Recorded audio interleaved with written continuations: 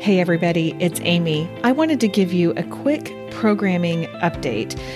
Typically, I release a long-form episode on Tuesdays, and that is either an interview or a solo-based one. And then on Thursdays, I will have a shorter Ask the Trainer episode. And these are typically from questions that people ask me, just wanting to know about their eating or their movement or how they work together. I have not been releasing some Ask the Trainers. I've kind of been releasing them sporadically over February, and I am going to press pause on those until the summer, until June. Why?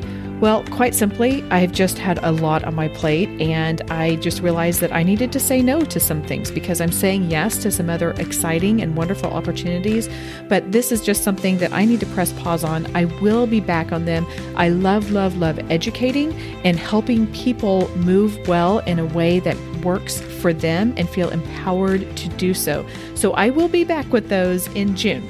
Now, in the meantime, what you could do is tune in to the Graced Health Community private Facebook group. It's all free, but what I do is every Monday I go over there and I will just do a Movement Monday.